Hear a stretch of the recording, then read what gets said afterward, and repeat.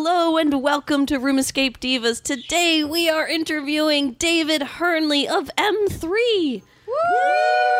Woo! Now, normally what happens right now, David, you could say welcome. Yes. Hello. Welcome. My name's Amanda. My name's Errol. I'm Ruby. I'm Mike. And he has soup. I'm I'm usually not first. We do a podcast on everything room escape rooms. And today, as Amanda said, we have David Hernley, and so we're excited to have him on. Hello, David. Hello, everyone. Yay! Yay. Now the cool thing is that David writes software that helps run escape rooms. Yeah. And I don't know if people can hear in the background. I don't know what they're doing in the kitchen. It sounds like they're like, Yeah. they're sharpening knives. They're just clanging all the utensils.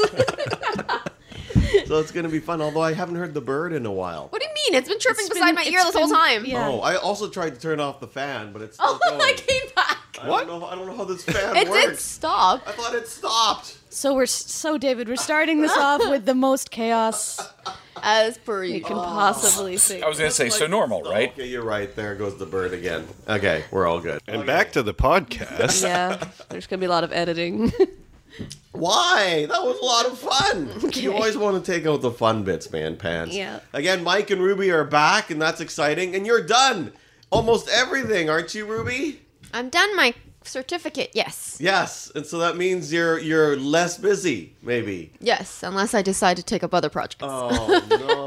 Oh, Ruby. Yay. But you are. Although I think in the next couple episodes, I think you're way off, aren't you? What are you doing? Sorry, because you said you're busy for the next 2 months. Oh, right now I'm Mike. eating breakfast. Other than eating breakfast.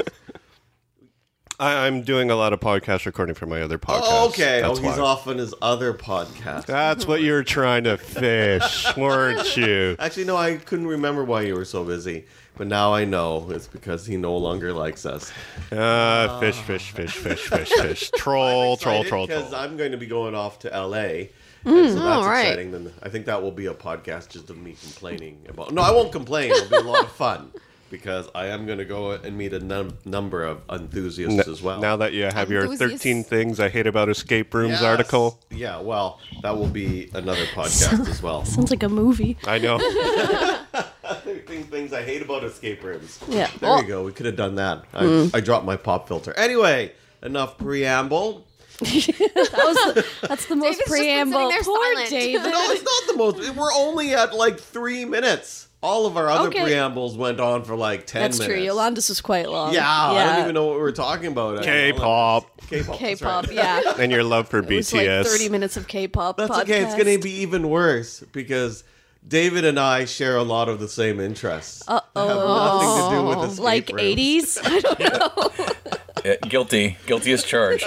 Oh, boy. Oh no! And so we'll start from the beginning. Do you want to explain a bit more about what your software does, David? Yeah, ultimately, it's you said it's escape room control software that's used for the traditional stuff, the room timer, clues, but also a lot of your integrated hardware, props, triggers, maglocks, all the techie stuff that you're starting to finally see in escape rooms over the last few years. The idea being that you have one piece of software that can handle all aspects.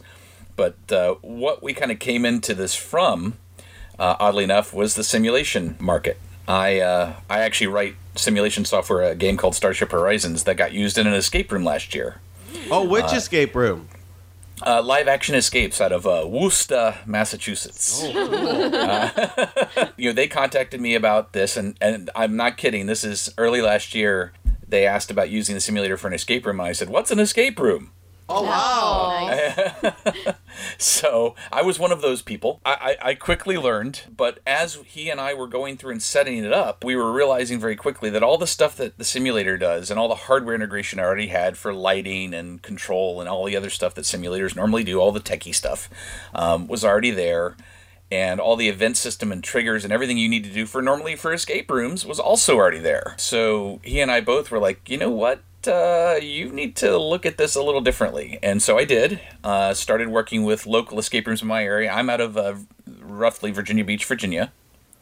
So on the mid-Atlantic coast, as they say, and started working with local escape rooms last year on what became M3, Mithric Mystery Master, which you have to say 6 times fast.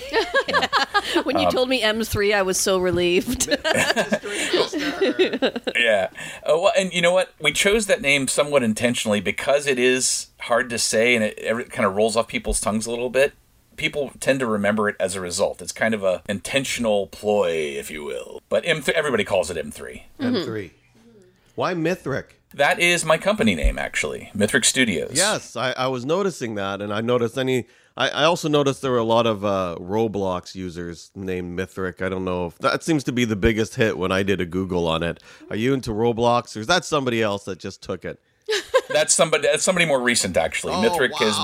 Roblox is very popular then. So why did you choose the name Mithric? Chose it about 20 years ago, actually. I'm, as you noted, I'm a gamer from way back.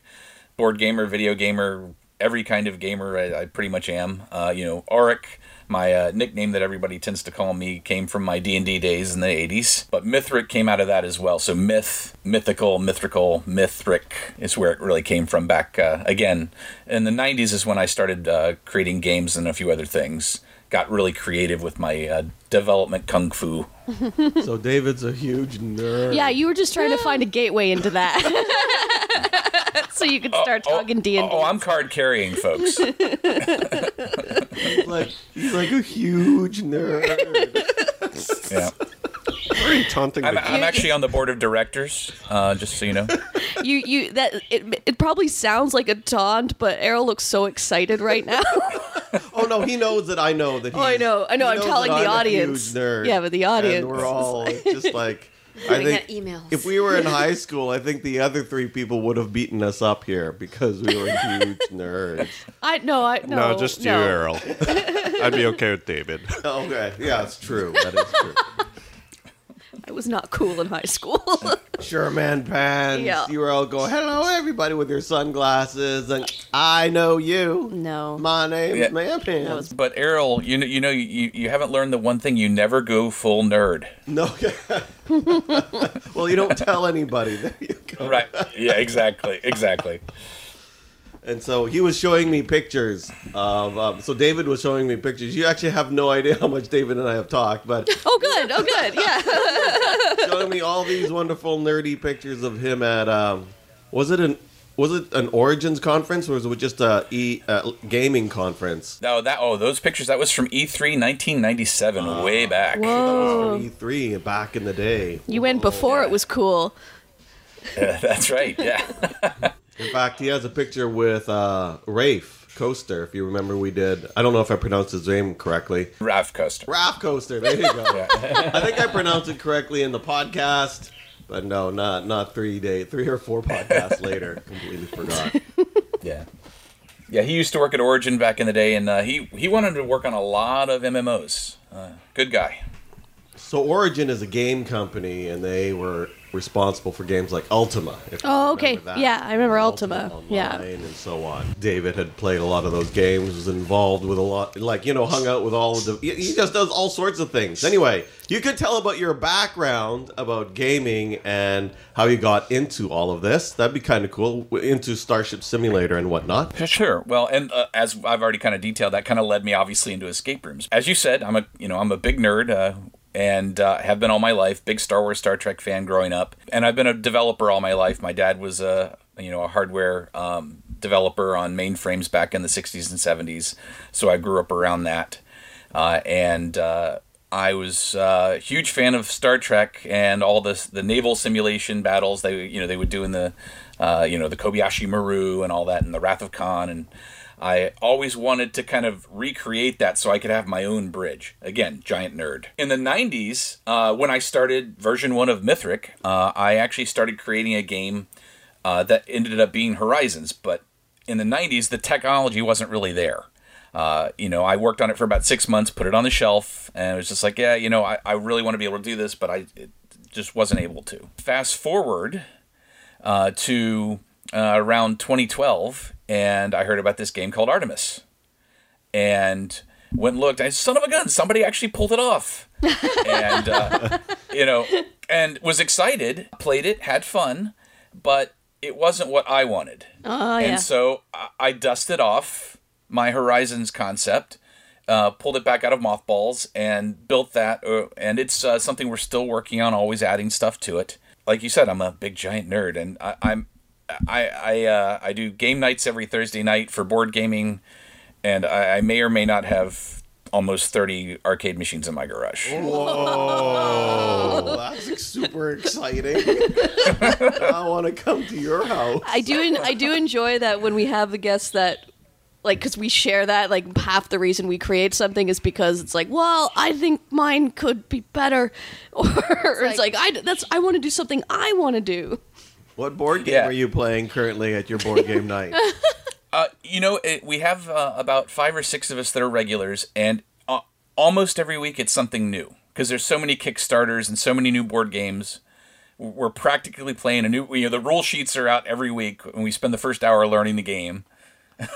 We just finished Seventh Continent. We're kind of happy about that because it was going on for like 7 sessions or something. It was longer than 7 It sessions. was longer than 7. Yeah. So how many times did you actually have to restart, though? We didn't, but we did play a lot of things wrong at the beginning. Yeah. And so Yeah. that we learned all the way throughout. And then we actually played the game like 3 sessions longer than we should have because we forgot to apply a symbol that added a number. And so we were so stuck near the end and had to look it up. And then we realized, oh no, we didn't do that symbol thing. Yeah, we were getting to the "this isn't fun anymore" point, so we cheated a bit on the yeah. Been there. Oh yeah. But we're excited because our next game is we're doing the detective game. What's that one called? It was I think it's just called Detective. Is it called Detective? That's also was kickstarted as well? I'm not too sure. Yeah. Anyway, Sorry, I'm really excited about board yeah. games.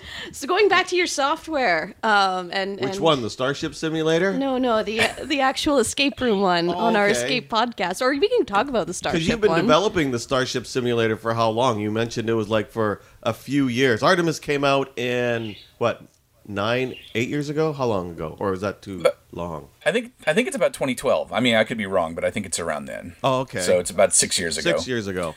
Yeah, give or take. I started mine in late 2012. Like I said, right after I played it, I was sitting in a makerspace, a friend's makerspace locally, and I said, you know what? I think I'm gonna pull my project out of mothballs. And they said, what? And do something like Artemis? I'm like, yeah. And they're like, you're crazy, man. You're wasting. And I said, thank you.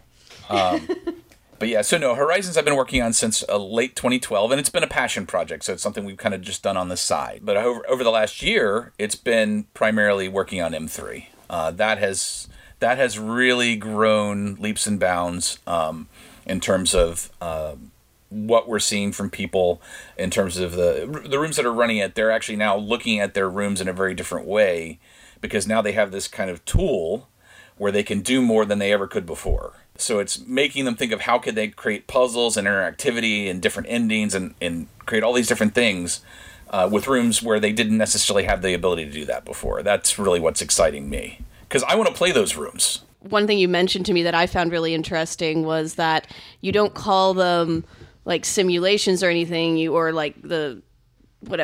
call them stories. Right, and because we see that while escape room is the term everybody uses, right? But we are seeing experiences that it might be an hour long, but it's not necessarily you're trying to escape anything. It's you're experiencing something for an hour, and so we're trying to stay away from just calling it outright, room or escape or this, that, or the other. So we call them stories. They have prologues and epilogues, and you can create events around all those different things. And like I was saying, you can create different branching endings. And we support all the common stuff, the quote-unquote room timer screen that you might have in the room with the time and the clues that sends text and video and images and stuff, the common fare.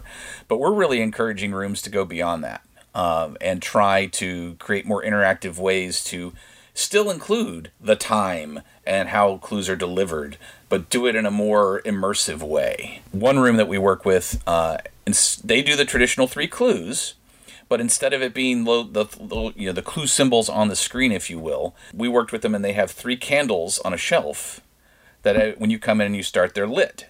As you ask for a clue, they go out one by one. Oh, cool.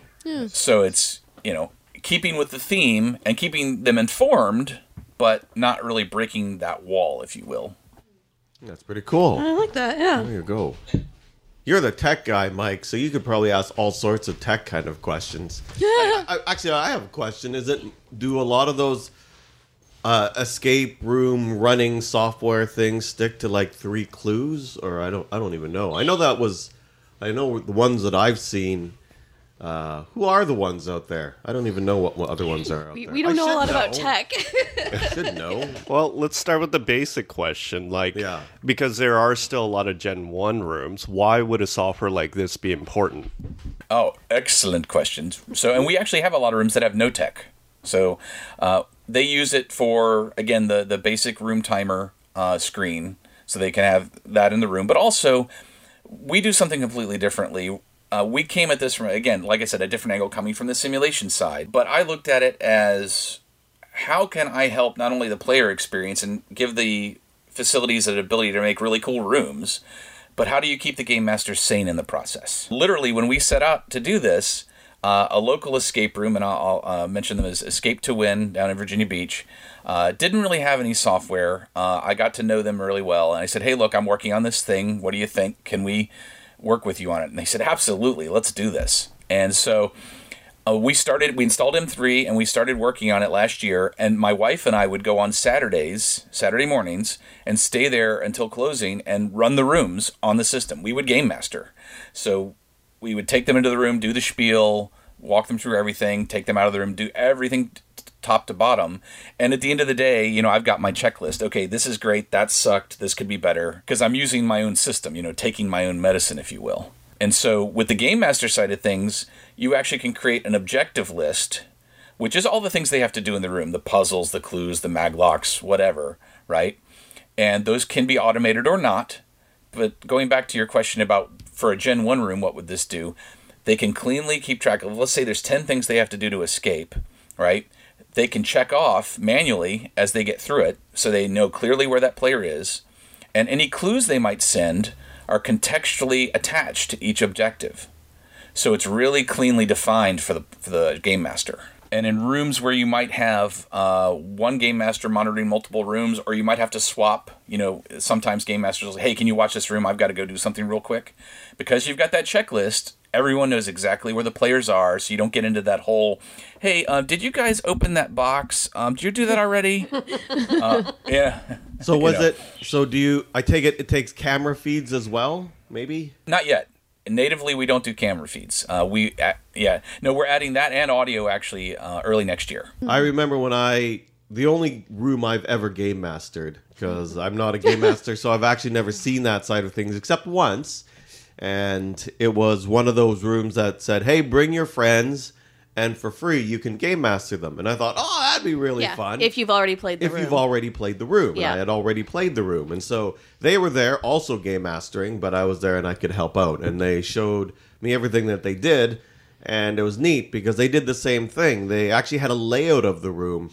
And then they had all the puzzles and what needed to be solved. And as each person solved it, or as each... because it was like a split room open path thing, and as each person or each group solved different puzzles, they would mark it off so that they knew where everybody was. And I thought, oh, and they did all this on a piece of paper and on a clipboard, and they would write things down. They would also write down quotes of what other people would say so they could bring it up later on. So that was actually kind of fun as well. Do you have that in your software where you can write down notes and quotes? Well, that's on the to-do list now. Yay!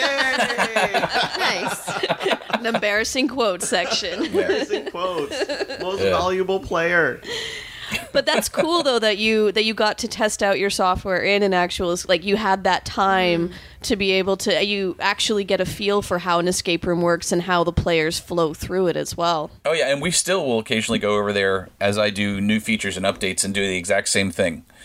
because no matter what I think might be cool or might work well, until you actually get it in a facility and you actually get players involved and all the randomness that goes with that, you just won't. So just to go along with the previous question, of course, so we were talking about Gen 1 rooms, but let's talk about like more invested in rooms where people have started to put in a lot of different hardware, as we spoke before, mag locks, audio cues, those kind of things.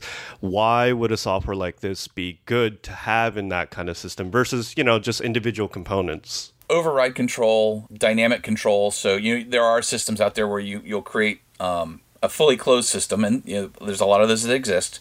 But sometimes what we've run into a lot of times is they want to be able to have discrete control, and it's not that anything's not working in the room, but it might be based on the player's actions. They want to dynamically trigger something, right? A particular event on the fly they want to be able to happen so that it feels organic with the players rather than being pre-programmed. Is the most common thing we see.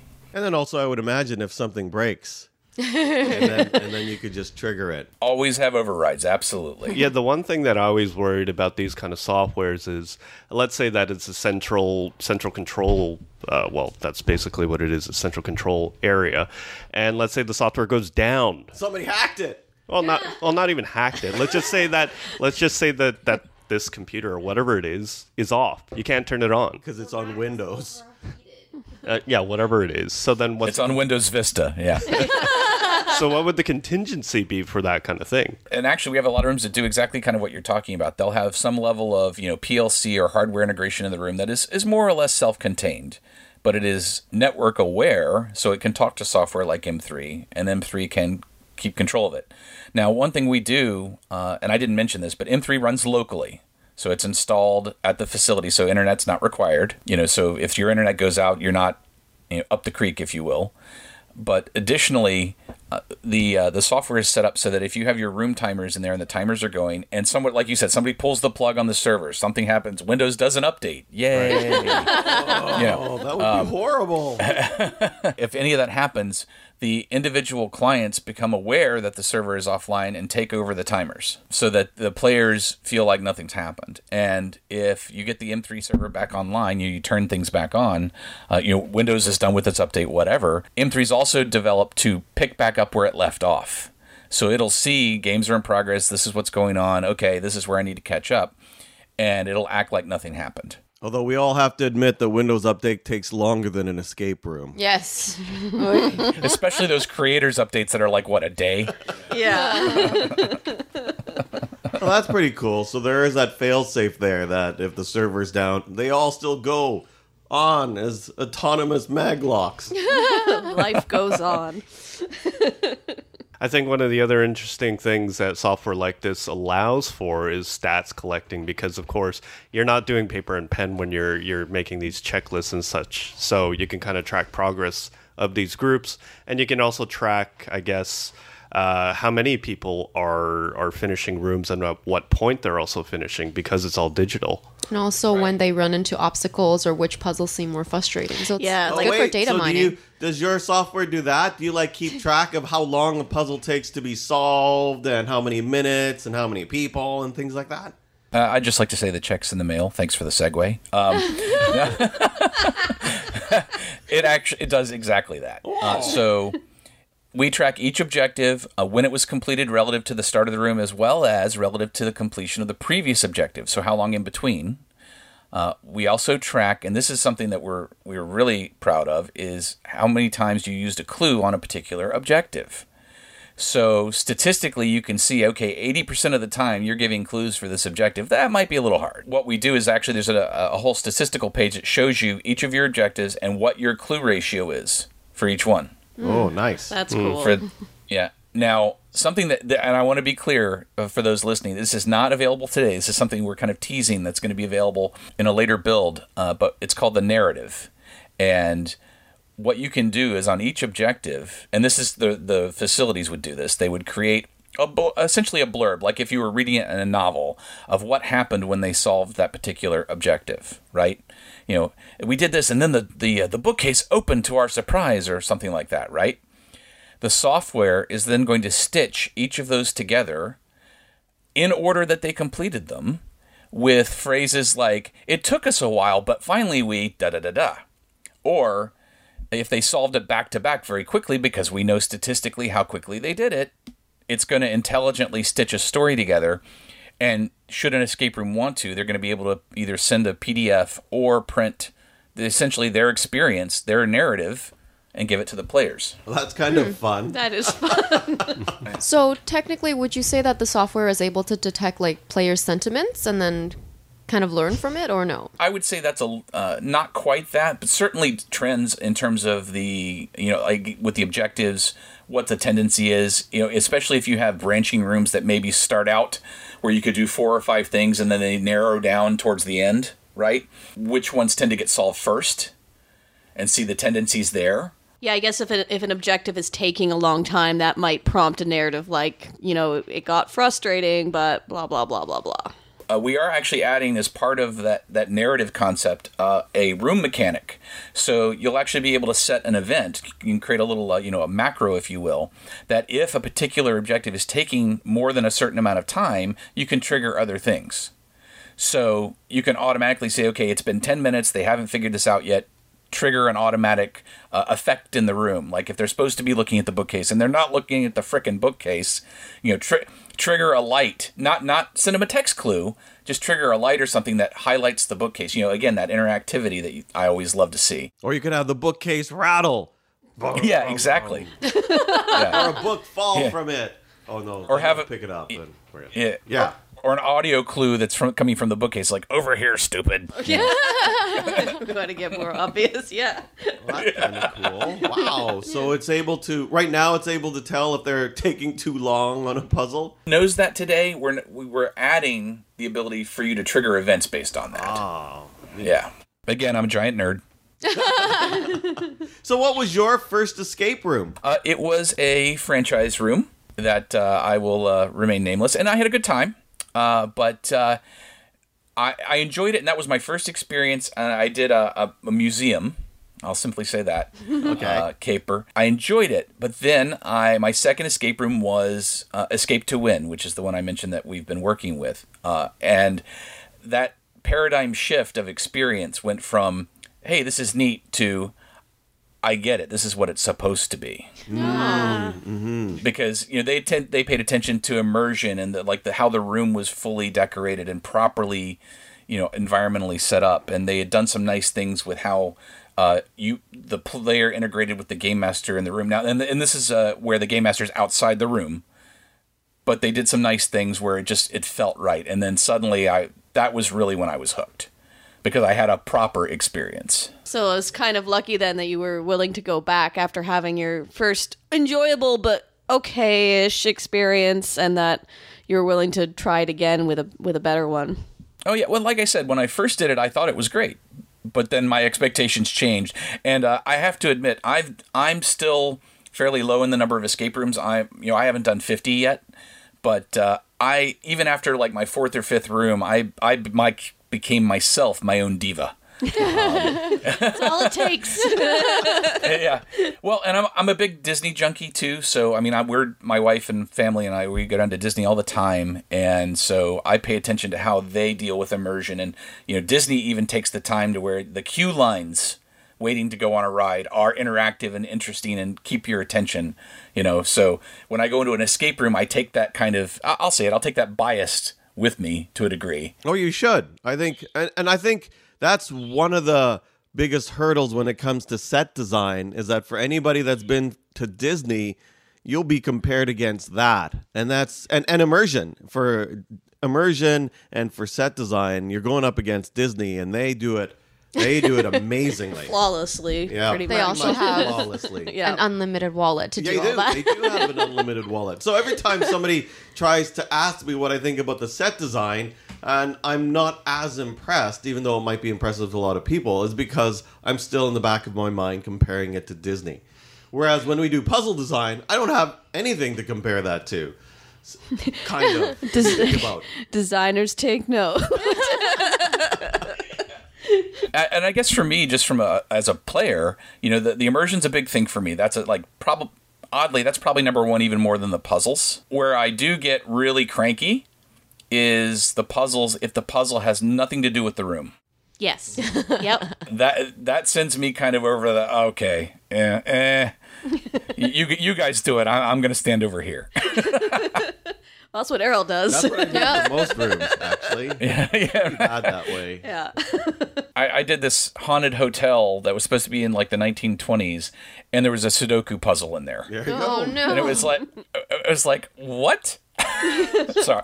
So In the 1920s, again- when Sudoku was all the rage. You don't know. Google it. yeah, When was Sudoku created? Well, was it the 1920s? I don't know. yeah. And so, being someone with a huge gaming background, and you did say that you got involved a lot with D&D and such things like that, it was interesting because people who we've talked to in the past, whenever they would make games or they decided to start making escape room kind of events, a lot of the people usually would have backgrounds in D&D campaigning or anything like that. And it's like, oh, right, because you wanted to bring that experience into an escape room. I don't know, have you ever created one? I know you've made the software, but have you ever created one or have had designs to create one? A room specifically? Yes. Or an experience. Yeah. Doesn't even have to be a room. Maybe it's like a month-long experience of escape room. Okay, I'm kidding, but you know what I mean. Just a That's long Errol's one. dream. That's a dream, yes. Well, two-part answer. First of all, I am actually helping with a room locally at Escape to Win. I'm plugging them like crazy, apparently. To send you the check now. Yeah. Yeah, right. But no, they're working on a sci-fi room, and they enlisted my help because of my background with Horizons and that simulator to help them create that experience. So I have finally delved into escape room design, and it's fun, exciting, and hair-pulling all at the same time. The other part of that is talking about experiences. That's really where Horizons came from, the simulator, because I wanted to experience that with my friends in a real live environment. So you can have that experience where the captain's there and the ship shows up with all the weapons armed and getting ready to fire at you, and the captain's like, "Oh my God, ray shields! No, go!" You know, That would and be neat. everybody's panicking and screaming and yelling yelling at each other because something's going wrong, and you know what friends do. Yes. I always thought it'd be really interesting. And this is really something that would be very difficult to pull off. But when I first did Artemis, and I had a fun time with Artemis, but there was an awful lot of sitting in Artemis. And I thought to myself, you know, it would be really cool if it was more involved. So it was like a Star Trek episode where all of a sudden, wait, not that there's nobody at the transporter at the moment, but you know, you might have to run down to engineering, or you might have an away mission or something like that. So are you going to turn your house into a starship simulator? So that it would be a completely involved kind of mission. Make a where- Jeffries tube? where it'd be really cool if you could do that. But right now, I mean, I'm still although okay with just the spaceship simulator, but if it could be, you know, a whole mission simulator, that'd be amazing. I think the closest thing is, Star Trek VR or whatever. I saw a Let's Play of that, and that's about as close as you can not get. VR. I meant like in Yeah, real life. I So know. what you were gonna say, David? I was going to say, are you sitting down, Errol? Yes, I am. We have people that have built bridges in their homes to do exactly that. Ah, that'd be amazing. We haven't done it yet, but we do a lot of conventions. The largest one we do is called MagFest, the Music and Gaming Festival in early January, and outside of Washington D.C. And we actually run 6 bridges there it's a 24-hour con, so they run from Thursday to Sunday for hour-long experiences, kind of like an escape room. You know, you get an hour. You go on 3, 4, 5 missions that all kind of chain together for your story. But we've had players that wanted us to do like a 24-hour mission, and so we haven't done it yet. But we're toying with the idea where you would have 24 hours, and then you'd have shifts. So the midnight shift would turn over to the morning shift, and you would do like an actual crew roster and let the mission continue through the night. But our Horizons engine already supports structured missions, because I'm like we talked about it, I'm an old fan of like X-Wing and Wing Commander and the original Elite and even Star Control 1 and 2. X-Wing And I made me love- cry. I think we talked about this before. No. X-Wing. Well, I've talked with David about it before. Oh, okay. It Why was did you cry? Because this was a very difficult game. It was horribly difficult. It was. But rewarding. Pardon? Rewarding. Rewarding. It was very rewarding. But, escort missions I hate with a passion. We actually already have one of those. Anyway, sorry, I interrupted. Please keep going. No, it's okay. But with our mission structure, which is what gave way to the whole escape room architecture, is you can create very specific things like, again, convoys, escort missions, scanning scientific missions where you have to scan ships and find the enemy, communication missions where you're mainly doing talks back and forth with other ships, talking smack and demanding all of their cargo with their cheese, things like that. We actually, and this is not a joke, we actually had a few years ago a really lively late night crew that may have been partaking, okay, that was playing, and the captain out of nowhere, there was a friendly ship that was in the area, and he said, "Communications, hail them and demand all of their cheese. If they don't turn it over, open fire." And they blew the poor ship out of the water because there was no cheese on board. Oh, no. Wow. So we added cheese to the universe. So. That'd be kind of cool if you had an escape room or... There's no eggs. Well, the eggs are cool too. But, you could have, like, a replicator, like in Subnautica's replicator. Oh, now we're going And to then you Subnautica. could choose different things, and then it would create it for you. And, like, you could have that in real life. I Wouldn't think- that be kind of fun in an escape room? It would be Had a super fun replicator? if it was super physically expensive. possible. No, I mean, you would have, like, stuff that you could already make. So, you won't let them say anything. I would like to have, I don't know, a hat, a fedora that's pink and with macaroni in it. That'd be insane. But if you had, like, a set things that they could create and And then it build like things. comes out a door or something when it's Yeah. done. Oh, It goes designers take notes. Make a replicator. That would be cool, though. I second that notion. Oh, that'd be Yeah. kind of No, neat. it would be neat. And then you would have to build it to make a puzzle. Sorry, you'd have to. You can make different aspects to make a puzzle. Oh, like like a 3D printer on steroids. I mean, that's what a replicator is, but still, it'd be fun. Anyway, I lost track of what we were talking about. We were talking about the bridge simulators and that, and how David keeps trying to bring it back to escape rooms, like that it was the building block for escape rooms. Then you're like, it'd be cool. Become Errol's dreaming hour. We need more of those. Those are- I'm sure I'm not helping, though. It's okay. Well, that's cool. So you mentioned to me before that you went to Transworld last year, I think, and you Oh, you did. and that was kind of like a big, like your Did big we go debut. last year? We did. Oh, But we went on the day before all the floors opened up and stuff, all the trade floors and stuff. Right. Yeah. Yeah, I actually went to. I've been to two. I didn't go to last year's. I went to the Trans World in St. Louis, like the big haunt show that has Haunt one. Yeah. Yeah, that has the escape room city there. That was kind of our public unveiling, if you will, because we were already at a bunch of escape rooms, but we weren't really marketing and weren't really out there. So that was our big, hello to the world. Most people walking by going, "I've never heard of you. What is this?" Which is why you go to those things. And we were just at the Room Escape conference in Nashville, right across from the Room Escape artists. oh, fun. Nice. Yeah. I had talked to David and Lisa online, and he said, "Make sure you look us up when we get there." And so we're setting up the booth, and he's setting up his booth, and I was like, "I'd say hi, but it's a long walk." You've had a very positive response from the escape rooms you've worked with and that. Absolutely. And we're still, this M3, we have a nice roadmap of things, and I've teased some things like the narrative and things that we're going to be doing. But what we already tried to do is help escape rooms that aren't necessarily tech savvy, help them bridge that gap. With how hardware is integrated into M3. And that's actually something we're very proud of because of that simulation background.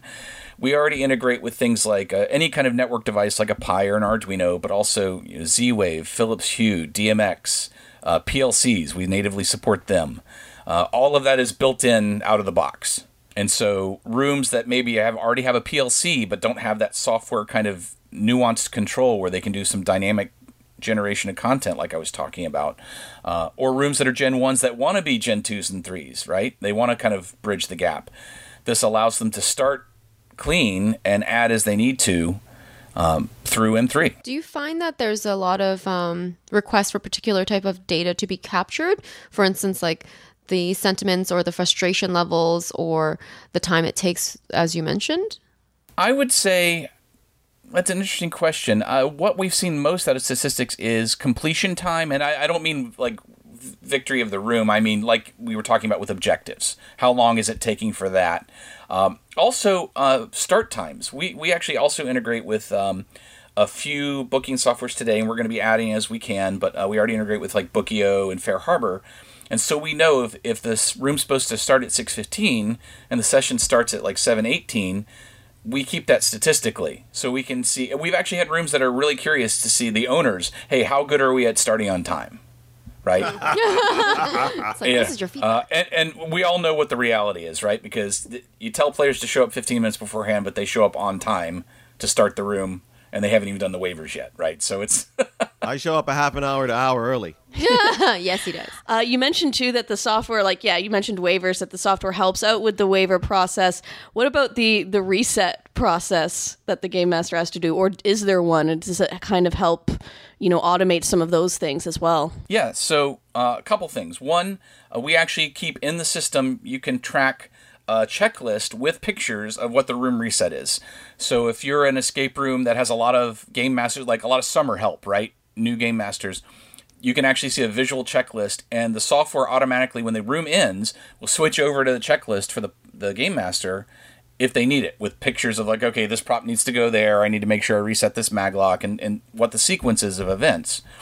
But additionally, if you have automation in the room, like maglocks or puzzles that can be re-triggered to reset, things like that, the software, when the room is complete, you can set up an event and say, okay, a minute after the players are done and they've cleared the room, I want to set this maglock back. I want to reset this puzzle. And you can go through this whole electronic checklist that will automate to reset anything that's tied into the room like that. And we were talking about how we call them stories, and they have those epilogues and prologues, etc. So when the epilogue is done, the story state is referred to as ended. So everything is done. They've won or they've lost, and the players have left the room. So it's essentially in reset mode, right?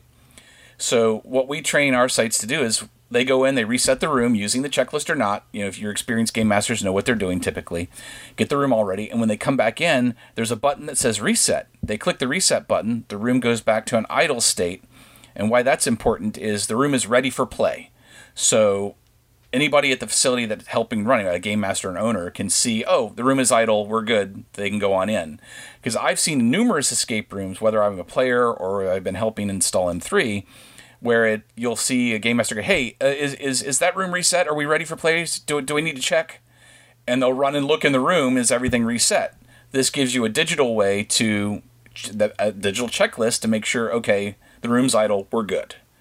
We even have a overview screen that we typically have recommend that they put up in the control room that shows all of the active stories at that location and their status. Are they running? Are they idle? Etc. with the time remaining. So you see like an overview of everything going on with your rooms. Does it make graphs? I like graphs. I like graphs a lot. Like with all the data that you have. Or can you export it to an Excel so you can make your own graphs? We have XML and JSON, yeah, and we do have bar graphs, Errol. So bar graphs. I do like graphs. You do. You love spreadsheets and graphs and stats. I do. They're exciting and fun. That's why it's exciting, to get all of the to get all of the data and just to see things like, oh, how long did it take these people to solve it? Oh no, my puzzle sucks. Well, like I said, a lot of rooms want to know how long something takes. The success rate might be fine, right? Might be nice and high, but they're spending 20% of their time on one puzzle. That may not be what they intended. Right. I mean, it would also be interesting. I know that'd be hard to track because you can't count on game masters to keep track of it. But to Ruby's question, keeping track of players' feelings. Just like have a heart rate monitor on them or something. Well, no, there's wow, that'd be kind of cool. There's facial recognition software out there. I don't know how advanced it's gone. I've got to see a prototype of one where if you look at it, it can tell you if you're sad, you're happy, you're surprised, or you're angry, and it tells you that and it records it. So yeah. How many times has Errol rolled his eyes? I should do a more leader thing. Oh, wow. Don't get her upset. With the software, it makes the game master's job a bit easier, I guess. Their job becomes more monitoring the status, like the status of the software, rather than keeping a complete eye out on the room. What do you find that how do you find that the game masters benefit from this in other ways? Like, does that mean they can focus more on the customer service side of things? Is their time more freed up so they can like do other jobs around the facility? I think it's more tied to the game master experience is more straightforward, and they have a lot of tools that, again, like the checklist where they can track. It makes their experience a little easier. But what we've learned is it also makes the player experience better. And the reason is, like I was talking about before, the game masters know exactly where they are. There's no, did they solve this or didn't they? I think we've all been in rooms where you got the question, hey, did you already find the key in the thing? Right? Yep. Oh, yeah. And so whether it's automated or not, if the game master's at least keeping positive track of where things are so that they can check it off the list, that right there removes that element from happening in the room with the players. So the game master always, from a player's perspective, knows exactly where they are. So you don't get that odd disruption of, yes, we've already solved that. No, we already found that and it didn't work. Because, I haven't done, like I said, even 50 escape rooms yet, and that's happened to me 24 times. No, true. Yep. Yeah. It's really about that, because not only is it helping the game master, but it's, in my opinion, helping the player experience. It'd be cool. Sometimes some rooms... You know what would be cool? The podcast. Sometimes you'd have an escape room, you'd need to wear something for advice. Like, I remember when I did one of those escape rooms. Yeah, I've done a lot of those. But a laser maze escape room, and they required you to wear something on your hand to make sure that you went past. Yeah. And it's kind of neat if you would have, most escape rooms would have that, and then you could keep track of an MVP, who's solving it the most, and who's just sitting there doing nothing. That'd be me. So you basically want a shame list. Yeah, you want to do shameless. And then it's posted right when you escape the door. This guy did nothing. He sat in the chair. Oh, imagine if you could have you could track them on track map. what pressure's on the chair for the whole room. No, you could track on an overhead map of where the person is all the time. You could see them just looping around the room doing nothing. That'd be me. That'd be fun too. Sorry, It'll be fun for you, or for players, or for owners, or for game just masters. me, really. Yeah, that's what I Keep thought. track of people. If I knew that was happening, then I would start tracing out things on the map and walk in a big E or something like that. Oh, just dear. So that would heat signatures of where I am. But something that occurred to me that we aren't showing visually, but we do track, is not only obviously we're tracking the time to complete an objective and in between, but we track the number of players in a room as well. That's nice. So you can weigh those two together, right? So if two players are having a really hard time with an objective, but 5, 6, it's much smaller and much more reduced. You can see trends there as well. That's actually me going, that would be neat if. So I'm actually writing that down on to do.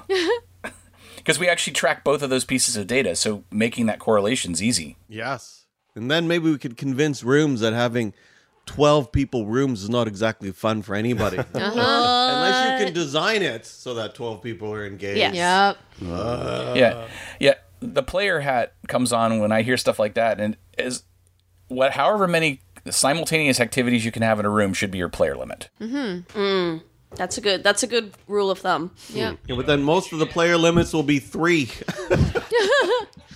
Well, and that's probably a little extreme, but you know what I mean, right? If I was in a room and I'm going to be honest, it was a good room, it was fun, but there were 6 of us in a room that probably should have been 3. It was a 6x8 room. So, we were friendly, let's just say that. For the most part, a lot of the rooms that we do are 5 or 6, and they're fine with 5 or 6. Yeah. I think things just get difficult when it gets up to 10 to 12. Yeah. Yeah. Now, I would say that a lot of the 5 to 6 rooms here in Toronto that we do are good for 5 or 6, for the most part. I don't know. We just We always Some of the do it with downtown- 4, though, We usually. do it with Yeah. 4. Yeah. We do it with 4. Once you get to 6, it's pushing.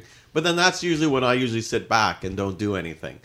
So When you say pushing, you mean we pushed the other two in a corner and said, all right, we're going to solve now, if this. it's a scary room, then it doesn't matter because then already half the team is just out because they're too busy cowering. It's Yes. true. I am looking Been there. at you, Amanda. Oh, quiet. I'm fine. No, you are. No, I'm not. No. Echo is probably holding on to you at the time. Yeah, I'm fine actually. If there are more scared people than not scared people, I try to lower my scaredness to, make up for that. I did this room in Williamsburg. That was, you started off basically in a kill room, right? So you're in the serial killer's main room where all the bodies are hidden, etc. And they're all hanging, and it's completely pitch black. So the first thing you have to do is find a light, of course, right?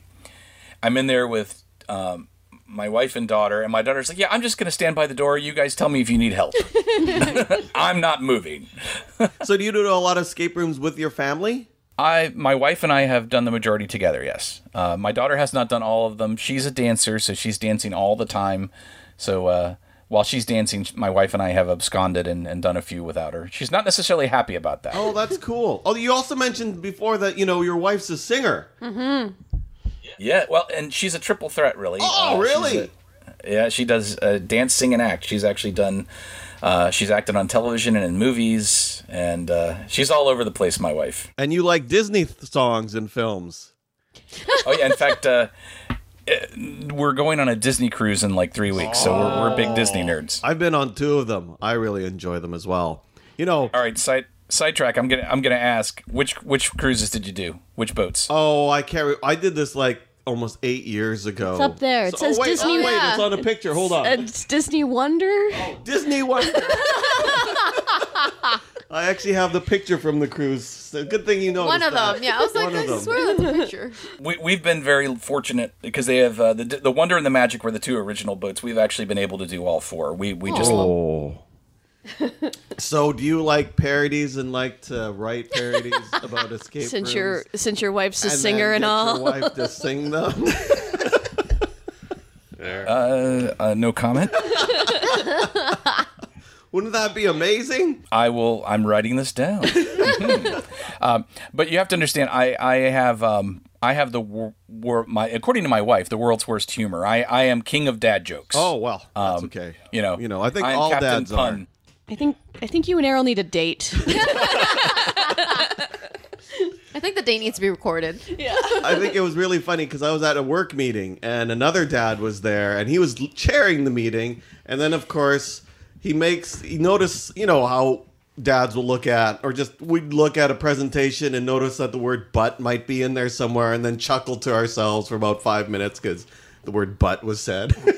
And so he and myself were sitting there chuckling to ourselves, butt's in there. And the other people going, could you just continue on with the meeting? And we're going, butt. Yeah, see, my wife has my sense of humor, so my wife is constantly like, no, because she's trapped between 2 of us. So, what we could even do is we could take some of my old songs and then just have different singers on it. There you go. Are we that lazy now? Well, that's still, we could be showcasing other singers. There you go. I have a lot of Disney songs sung by, with a female singer that could be redone, Oh, there you go. Yeah, and you've done some really good ones on your former podcast, I must say. Oh, yeah, on the earlier podcast. Yes. Yeah. Yes.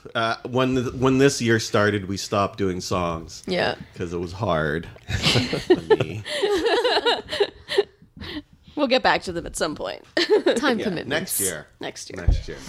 So, I can definitely appreciate your software process because you went in every Saturday to game master those rooms, to really learn the business, to really incorporate and apply that feedback, your own feedback, into the software and make it better as it went on. Now, there is a lot of software out there because I've actually seen a lot of behind the scenes with escape rooms, and they've done a lot of similar software, and Toronto houses one of the experts in the escape room world who spent hundreds of thousands of dollars in R&D on his tech and his software and whatever. So what would you say that M3's strengths are in terms of, if one of these escape room owners were to approach you to say, why would I take your software versus this escape room owner's software? So two things is what I would focus on. One is, in terms of hardware and tech and things like that, unparalleled platform in terms of hardware support. I don't think there's anybody out there that can match us for that. So you can do anything you want technologically with your room, and as long as that prop can talk on a network, we can talk to it and work with it. And again, like having Z-Wave and DMX, and I'll tell you, DMX is something that I think escape rooms can really benefit from that I haven't seen a lot of penetration on yet, as a lighting technique, especially for some of the rooms that have haunting and other themes. But Isn't that like secondarily. a bike? Errol, let him answer. It's a good answer. It's also a rapper name. Oh, it's a rapper name. Okay. It's a lighting protocol, sir. I'm taking your geek card away. And it's not BMX, it's D. Oh. So you integrate with DMX. And Philips Hue Z-Wave, and we're actually adding more as we go. But the bottom line is, what I would tell you as a software vendor, it's not my job to tell you how to build or run your room. It's my job to give you a platform to do what you want, right? And that's how we see software development. And then the other side of it is what I already talked about, is with the Game Master experience. Because one thing I noticed when we got involved last year working with escape rooms is it really is hard to manage a room in software. And how can you make that, like I said, how can you keep the Game Master sane? And some of the things we do with the objectives and the checklists and trying to automate processes so that if you have tech in the room, they can automatically trigger the completion of objectives. So that's happening automatically, and the Game Master's just monitoring. And because all of your clues are context sensitive, if they're working on a particular puzzle, you know exactly what clues you need to give them. There's no guessing, right? And there's no 30-second delay where they're fumbling to try to find the right clue to give somebody. We try to look at it from both angles, how to operate a room and how to experience a room. So you were, I think, I don't know if I saw this on your website, but do you also help a lot with haunts as well, or is it mostly with escape rooms? We do have a few haunts. Escape rooms is predominantly what we do, but we do have, and the software has an attraction mode, so that if you have, say, a 30-minute loop, it'll automatically go back to zero and recycle through like a haunt would do. So you could trigger props and events and things. So we do have a few, yeah. And it really comes out of the fact that there's a lot of escape room owners that come from the haunt industry. So they have both. And we've had some that have implemented M3 in their escape rooms, and they said, wait a minute, I could use this for my haunt. That's a lot easier. And they've done exactly that. Oh, cool. Nice. And if anybody wanted to find your software, where can they go? MythricMysteryMaster.com. Yeah, MYTHRIC. Wait, There you can you do that again as DMX? You mean the bike? Dude, And I can do it in Disney fashion. MYTHRICM. No, anyway. okay. And we're on Facebook too and everything, so you certainly can Google us. No, I was looking at you, man, pants. Okay, we're all looking at each other. I think one they're knows. both looking at I'm you trying to because make he's sure trying that to I get don't ready. go off on another tangent. I'm Okay. being good. Okay, Because I'll start talking about video games again. that's true. No, but then you're focused if you on go what with to do video with- games, I'll start talking about video games. That's not good. So, thank you so much, David, for joining us today and for telling us about your software. Oh, thank you for having me. It's been great. And Errol, we'll talk more gaming elsewhere. Oh, you should be on our chat. He is. He came on. Oh, that's right. He joined. Oh, that's true. Oh boy. I haven't been on it that much. Oh no, you haven't. No, I know. Yeah. take us away, man pants. Okay. So, crap. What is our thing? Room Escape Divas. I was gonna We're say. called Room I was gonna Escape say Room Divas. Escape Artist, and I was like, Oh, that's wow. not who we We're going to- are. Oh, What happened? Wah, wah. Yeah, well, you know what's really funny about that? I know that... Errol! No! Let me tangent. No, I'm just gonna tangent. It's a relatively good tangent. It's a little bit of drama too. So I won't say who, but apparently there was an instance where someone would write an owner and tell them, "Hey, I am such and such. So can I have your room for free?" and then I will talk about you nicely on my blog. So now they're pretending to be bloggers. Yeah. I'm like high profile bloggers just to get into their rooms. And it's like, what? But they're not emailing from the email addresses. Yeah, 'cause- I know. I think it's a very, it's not a very good attempt. No. But, if somebody's not paying attention, they could probably go in there and go, oh, and then if you don't know their faces, Yeah. if you don't know who they are, like if you are not part of the industry, and for example, But if you're an owner and you're not reading up on these things, then there's a problem there. then they, if somebody came to me, if any owner out there suddenly meets someone and they say, hello, I'm Errol. Now, I would probably do that. Actually, no, I try not to tell who I am. No, you got like super afraid when I wore our Room Escape Divas shirt into an escape room. You're like, so you're just advertising us now? What? And I don't want anybody to know who I am, and I don't want them to give me rooms for free. But what if they give you popcorn? Well, if they give me popcorn, hopefully they would give me popcorn anyway, regardless. What if they gave of you who I am. eggs? If they gave me eggs, fried eggs on rice. Oh, wait, I don't know if I'd trust. Like, here's an egg. In an escape room. What if they hate? It came from their replicator. Watermelon? Room Escape Divas is brought to you by Inverse Genius. You can go to inversegenius.com to find other fun podcasts Don't just get like us this free one. rooms. You can also go to our Facebook page, click the like button, and then you can find us on Twitter on the hashtag REDivas. And if you'd like to email us, we are roomescapedivas@gmail.com, and we do check it regularly. Okay. Mike and Errol both have their shirts over their heads, so we're going to sign off there. Thanks. Bye-bye. Oh, thank you. Thanks, guys. Bye-bye. Oh, I messed up the ending. Yeah, you did. Not even I mean, hard more so ending. than usual. Yeah. Yeah.